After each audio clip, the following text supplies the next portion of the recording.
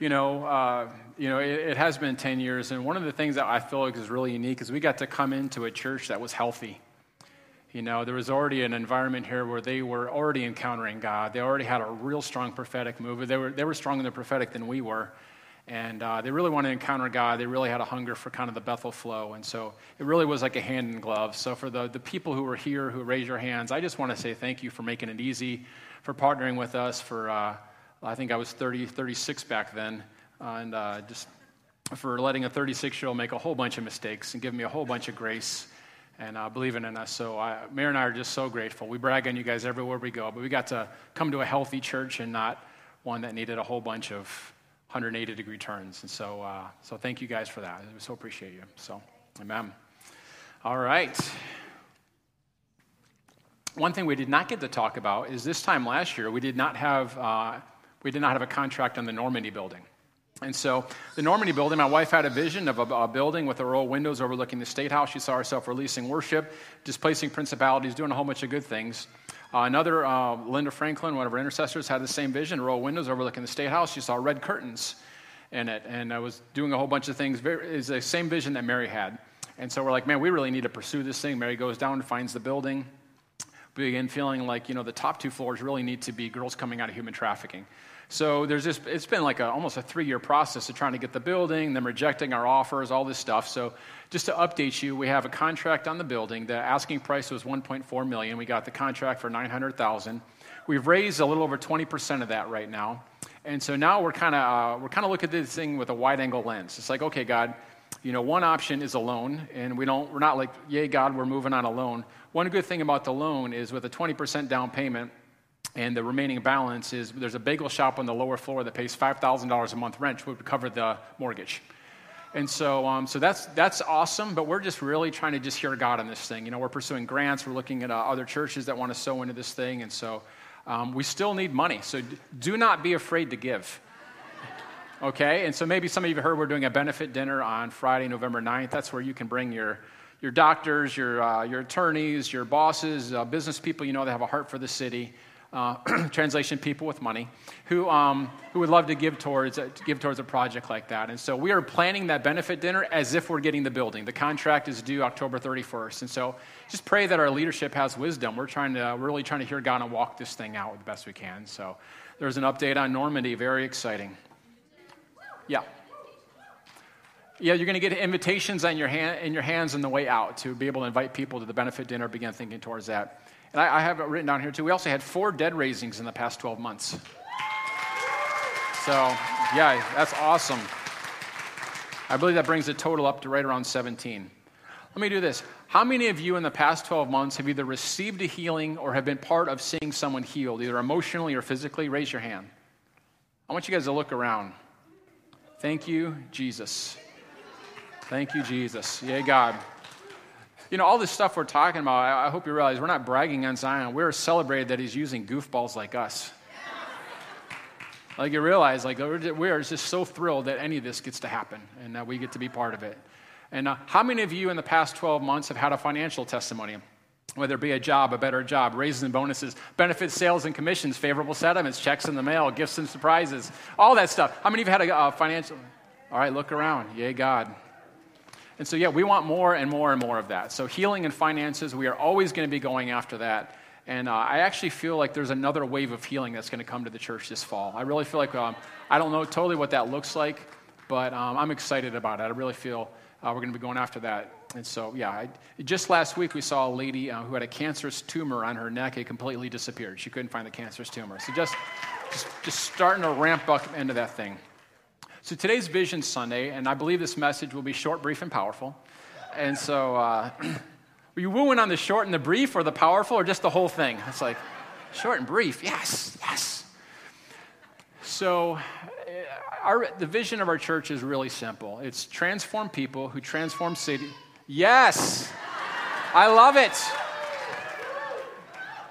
Hashtag world changer in the front row. So it's transformed people who transform cities and influence nations. That's what we're about. That is the heart of Jesus. That is our mission on earth as it is in heaven. It's really not all that complicated, but it begins with pouring into people who become transformed first. And otherwise, it's just become works if you don't have people who are transformed. So let me just tell you this. You are here to change the world. You're not here just like waiting. The church is not a warehouse where we try to keep you busy until you die and get to go to heaven.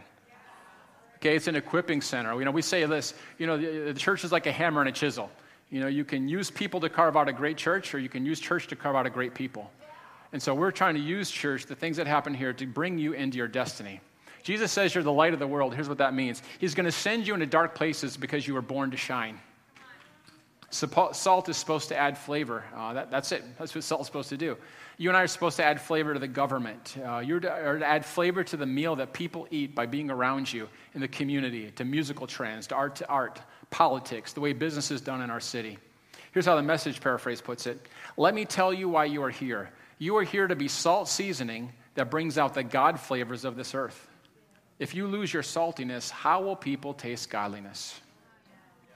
And so what I believe God is wanting to do is to make a shift in our church in order for us to kind of walk into this next season. And it kind of started back in May. Mary and I went to this conference out in Chalice, Idaho. Who's been to Chalice, Idaho? Nobody. Yeah. Oh, you have? Leave it to Mama Dora. That's all I'm saying. 900 people in the city, not 900 people in the church that we spoke at, 900 people in the city. And so we fly into Idaho Falls, which the airport's about the size of my closet. And then it's a 2.5-hour ride past just gorgeous mountains and just amazing things. And even, I'm not an outdoors guy, but even I was struck by it a little bit. I'm going to have to say, I was like, okay, God was on his A game when he did this. All right. And so we get out there. And I'll be honest, I was kind of like a little bit like, man, what am I doing out here all the way in Chalice, Idaho? And I'm like, okay, God, forgive me. Like, let's just go for this. This is going to be awesome. And so they wanted me to do finances in the morning and healing in the evening. And so we get there, and there was two very distinct groups of people that sat on very distinct sides of the room that were dressed in very distinct ways and behaved in very distinct ways during worship. You had the intercessors, and you had the businessmen. And the businessmen were wondering, why are you worshiping so long, and why are you waving flags and dressed like that? And the intercessors are wondering, why aren't you guys more spiritual? Why aren't you up here twirling and dancing in tongues with us, right? And so I'm noticing this, and so we had men in there that some were 7-figure, 8-figure, even 9 figures in their net worth, and one owned 150,000 hemp plants. I'm like, oh, wow, that sounds amazing, I guess that'd be, yeah, and not marijuana plants, hemp plants, medicinal oil. Don't look at me in that tone of voice. Okay.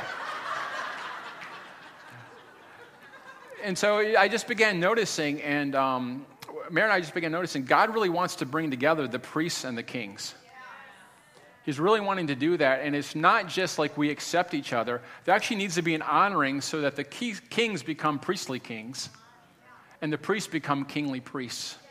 God's actually wanting to make it so that the priest, that's the intercession, the intimacy, the pursuing God, the hunger, the fasting, the soaking in his presence, those people who are focused on heaven and in manifestations of the Spirit, those people, sometimes the weakness of those people is that they don't get anything done. And they're broke. They don't have the resources. See, kings have affluence and influence. And so what God's wanting the priests to do is to become kingly priests so that they take that platform of the gifting, the natural bent that they have, but they're also able to move so that they're able to have authority and take dominion and take territory. But then you've got the kings over here. Kings, they're the ones who conquer. They defeat the enemy. They go out to war. They have affluence and influence. They do these things. But God wants them to do it from a place of his presence. And so I believe God is wanting to bring those things together. And so I want to just talk to you briefly about that because it's interesting. Jesus is actually the perfect example of this. Surprise. Here you are in church, and Jesus is the example. He is. He's just amazing. Every week it's amazing about Jesus. I'm never bored of it. Hebrews chapter 5, verses 6 and 10. And in another scripture, he says about this priestly order, Jesus, you are a priest like Melchizedek, a king priest forever. So you had the priests, they kind of did like their priestly things. You had the kings who did their kingly things. But then there was this guy named Melchizedek who was actually pre-incarnate Jesus. We know that because in the book of John, he said, Abraham saw Jesus. And so when Melchizedek came to him, it was Jesus. He came in this human form before he came in his earthly form through Mary. He came from this priestly line that was also a royal line. Here's how Hebrews 5:10 says, "For God has designed him as the king priest who is over a priestly order of Melchizedek." Jesus is the King of all kings, but he's also our great and high priest. And he was able to bring both of those worlds together. And so God is wanting, his intention is to create a people who could administrate the kingdom with authority, but do it from a place of his presence and a soft heart of worship. I love 1 Peter 2:9. "But you are God's chosen treasure, priests who are kings, a spiritual nation set apart as his devoted ones." Other translations say a royal priesthood. In the Old Testament, you had one or the other. In the New Testament, we get to be both. Revelation chapter 1, 5 and 6. "Now to one who constantly loves and has loosed us from our sins by his own blood, and to the one who has made us," are you ready for this? Here's what Jesus did through his blood, "to rule as a kingly priesthood, to serve God and the Father. To him be glory, dominion, the eternity of eternities. Amen." Some translations say kingdom of priests or kings and priests. But I like how Brian Simmons puts it together, especially since we're going to see him on the cruise.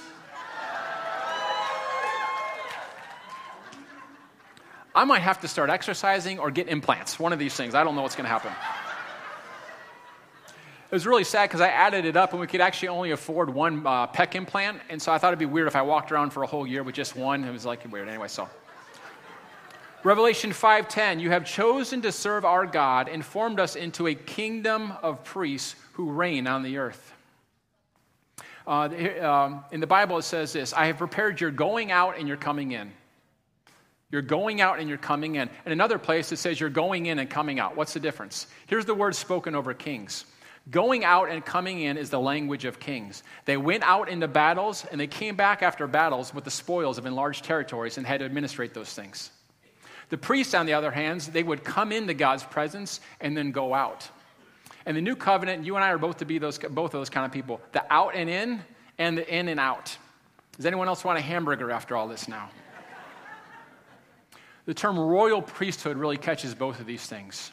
We are royal. We have that kingly anointing to have authority to see. It's interesting because the priestly realm, they will see probably more gifts of the Spirit, and that's just kind of their world.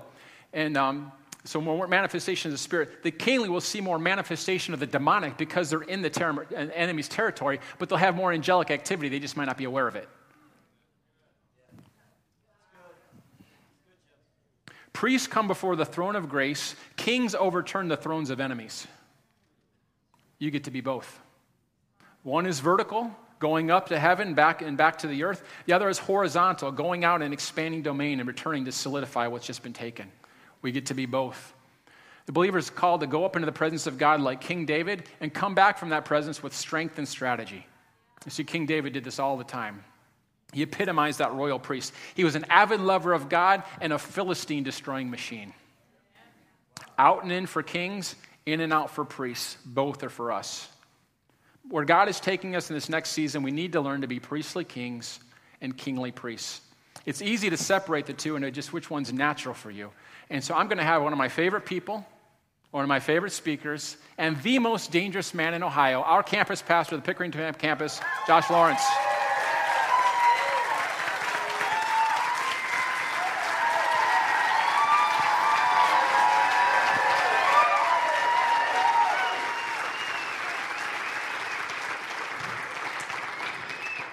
So Pastor Jim and I have been talking about this for a couple of weeks now and just really have been feeling the breath of God on it, praying into it. And so he had asked me to really sum up what does it look like to be a priest? Because if we're supposed to be priestly kings and kingly priests, we've got to know what it looks like, right? Amen? And so what we got to understand is that the highest calling that we can have is to be a priest before God. It's not to be a doctor. It's not to be a lawyer. It's not to be a pastor, an apostle, prophet, evangelist, teacher. It's not to be any of those things. The highest calling of a believer is to be a friend of God. And the priests are the friends of God. And so what that looks like and translates in our lives is that it's the worship, it's the intercession that begins to fan into flame the gift of God that He's put inside of us. That's what it does. I love what Bill Johnson says. He says that God puts the fire on the altar. It's the priest's job to keep it burning. Zion, for us to go as far as we're supposed to go, we've got to go as high as we can go. And so the further you go out, the higher we need to go up. As I was praying into this, a lot of times how God deals with me and speaks things into me is he'll just give me a phrase and I get to explore it. And here, the phrase that he gave me is that he cannot put a good seed in a dry womb. The kings need the seeds. The seed of God is his word. It's his strategy. It is his ideas. It is his patents. It's the way. The Bible says that the kingdom of God is advancing and the violent take it by force. It says that of the increase of his peace and of his government, there will be no end. His kingdom is moving out, but it takes strategy to move it. That's God's seed. But he cannot put that strategy, that idea, that word in a dry womb. And so we need that priestly part of us, of who God has made us to be, to prepare a place for God to send the seed. To prepare a place, so the kings need the seeds and the priests prepare a place for the seeds. And we cannot stick a good seed in a dry womb. And you can see this in 2 Kings chapter 3, I think it's verse 15. Elisha, he was in a pickle. He was in a jam. He was in this tough place. And the king actually of Israel came to him and said, I don't know what to do. We've got 3 kings coming against us. We've got armies coming against us. And Elijah says this, before we do anything, call for the minstrel. Call for the worship. Because I can't get a good seed. I can't get a good word. I can't get a good strategy in a dry place.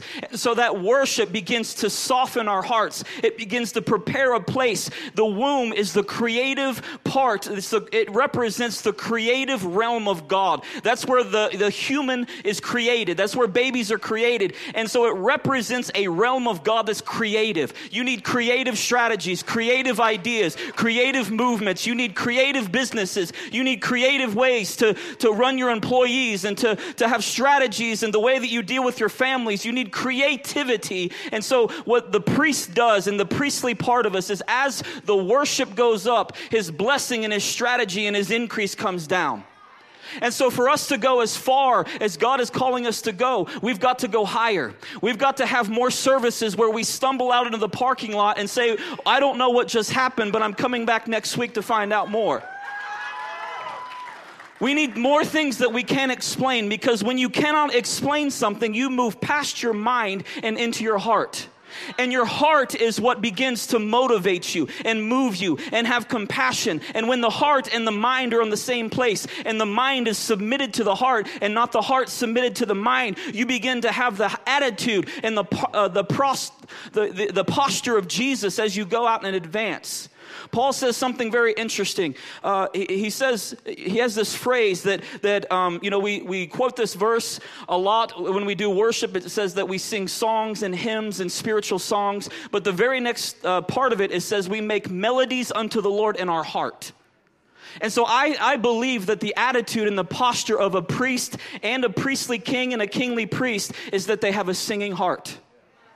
A singing heart, a heart. And you don't need to make a noise with your lips. You don't need to have the best octave range or have the most eloquent sound come out of you. All you need to do is have a heart that's after God. And if you have a heart that's after God, you're making melodies to him in your heart. You're releasing worship. As you're sweeping the floor, as you're in a business meeting, you're making melodies unto the Lord in your heart. There's a singing heart, and it doesn't matter if you have a singing heart and all of the world is crashing down around you and there's problems and there's all these things. If you've got a singing heart, you've got it.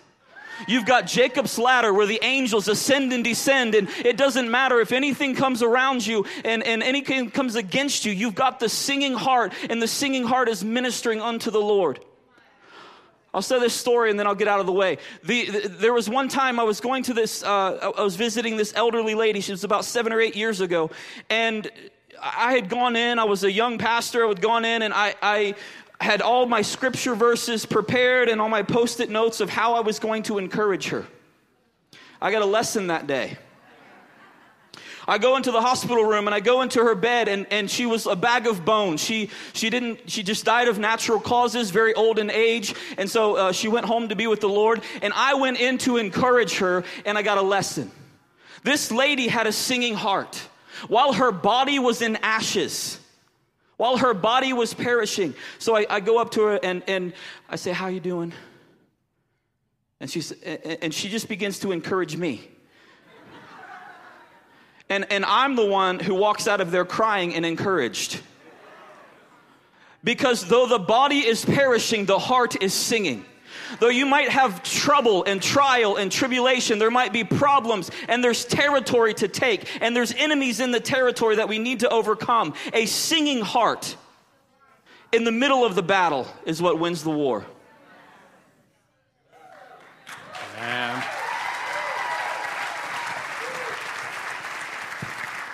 I like this guy. Here's what I believe needs to happen, is I believe there needs to be an honoring and in some cases repentance. I'm not saying everyone needs to do this, between the priests and the kings. Typically people will be leaning one towards the other. And sometimes there can rise up in the heart. Here's what's going to happen, is sometimes God will have priests and kings get married to each other. Can I get a witness? Ask me how I know. I remember when Mary and I were married, she would be so excited when we're married. We still are. Earlier in our marriage, she would come to me all excited. She's like, you're not going to believe what happened today. I'm like, what? And she said, I looked at the clock, in 2 different times, it was 11:11. I'm like, so what? See, for her, a digital clock was not a way to tell time. It was a portal from heaven, communicating divine information. That's a priest. They're constantly looking for the unusual, for the dreams, the visions, the angelic visitations, the sensing what's happening in the room. I remember we go into a store and she'd be like, do you feel that? I'm like, yeah, it's a little drafty in here. No. Like the atmosphere, I'm like, I literally have no idea what you're talking about at all. And so I think what can happen, though, is God puts those together sometimes. Not every couple's like that, but a lot of times it is. And so the priest can begin looking at the king and saying, how come you're not more like me? How come your heart isn't to continually be on your face and in his presence and seeking, and going to church as many times as possible, hitting every conference and using our vacation times to go to conferences? And why aren't you dancing and spinning? And how we doing?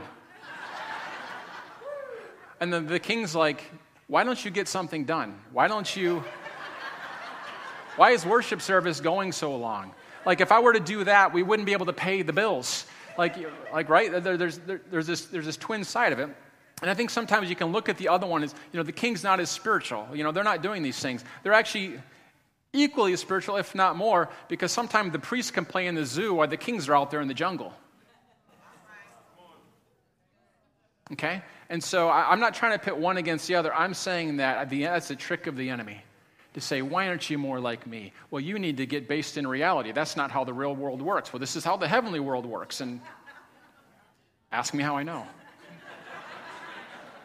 It's something Mary and I have had to work through and recognize, what? God's actually trying to take the things that are in her life and put them into my heart. So I'm doing things from a different place. And the things that are on my life in her heart. And so there needs to be an honoring of that. Not just to I recognize you're different, but honoring is an embracing and a celebrating that while God's made you different, and in the Old Testament, the kings and the priests came together. Sometimes it was the priests going out in a battle first, and they were winning the war supernaturally. Sometimes it was the kings taking their armies out, and they would win the battle through brute force, inch by inch. Which one's better? It just depends on whatever God said. So we're going to be going out, coming in, and coming out, but we're going to need to work together on this thing. So my challenge to the priests is to... not a challenge, let's put it this way. This is what God is going to walk you into in this next season. God is bringing together the kings and the priests, and I feel like we need to honor. And when you honor and maybe even repent, like, God, I'm sorry for looking at my husband, looking at my best friend, looking at my wife this way, just whatever that looks like, looking at the pastors, different staff, whatever it is. Like, Lord, forgive me for judging them for not being more like me. When that happens, here's what you're going to walk into for the priests, is you're going to be walking into territory that God has assigned you. A lot of people have been feeling stuck because they've just been in a prayer closet. And when they're in this kingly grace that comes on them, what do kings do? They take dominion. They take territory. They take back captives. There's going to be a grace on you so that the things that you don't like will no longer keep you from the things you love. See, successful people do things that they don't want to do so that they get to do the things that they love to do.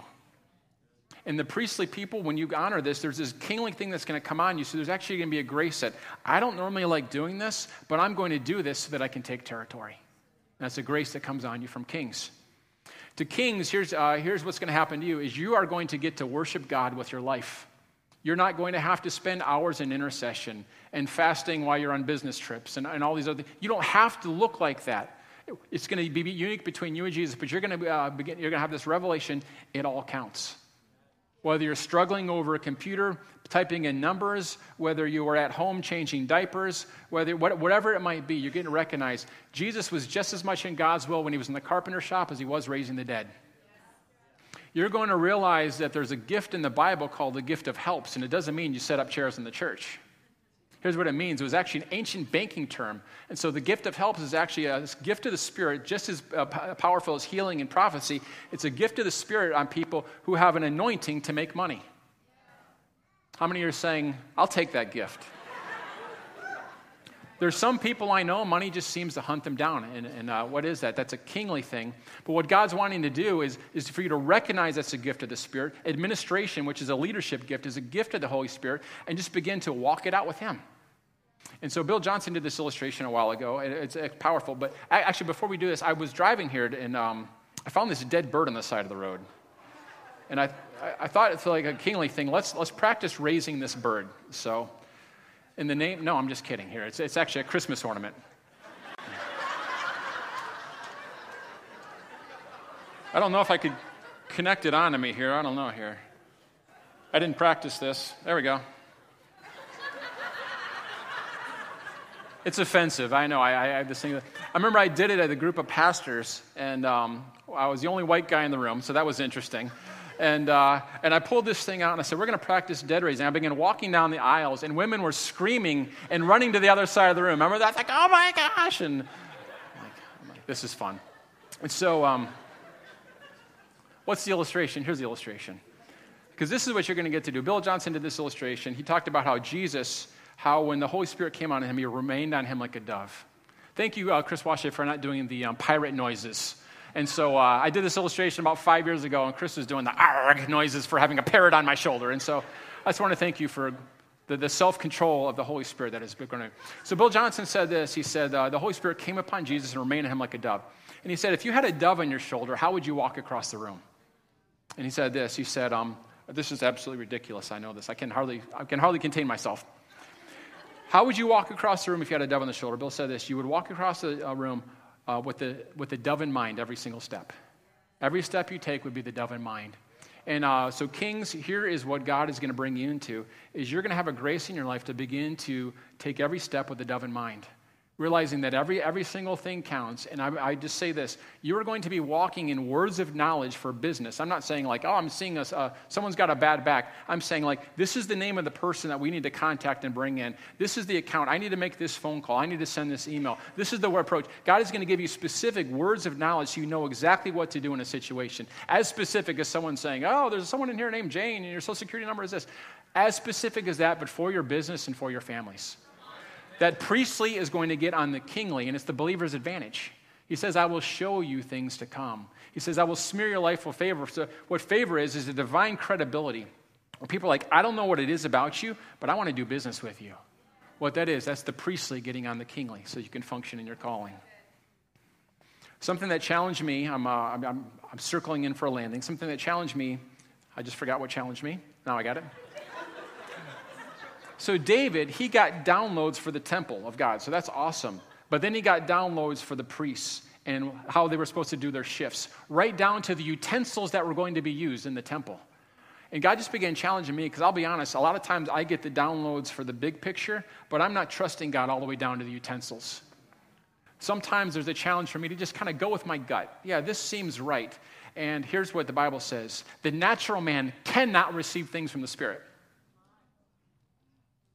I want you guys to get that. It didn't say it's really hard or, hey, 1 out of 10 times. It says the natural man cannot receive things from the Spirit. And so kings, here's what's going to happen is God is going to be able to you're going to enter into this season where you don't even want to do it on your own anymore. You don't even want to go with human wisdom anymore. It's just, there's just such an enjoyment of His presence and such an enjoyment of His goodness that you're going to know the way to go. And it's going to be from Him.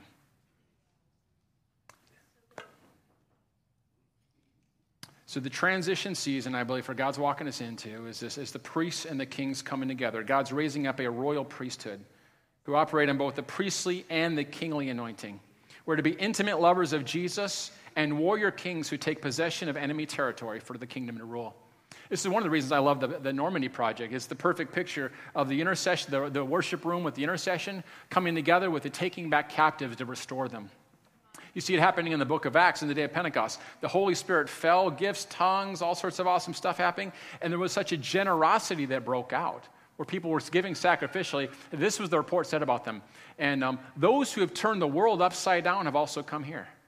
This group of Jewish fishermen, group of Jewish men who smelled like fish turned the world upside down because the kingly and the priestly came together. They didn't just stay in a prayer room, they actually went out and took dominion. So I believe what's coming into our church is there going to be wells of income to serve our city and influence nations better. So we're looking to start a daycare in Pickerington, and that will be a huge way to serve the city. The city's begging us to start with 80 kids. We're going to start with less than that. Be fruitful before you multiply. Can I get a witness?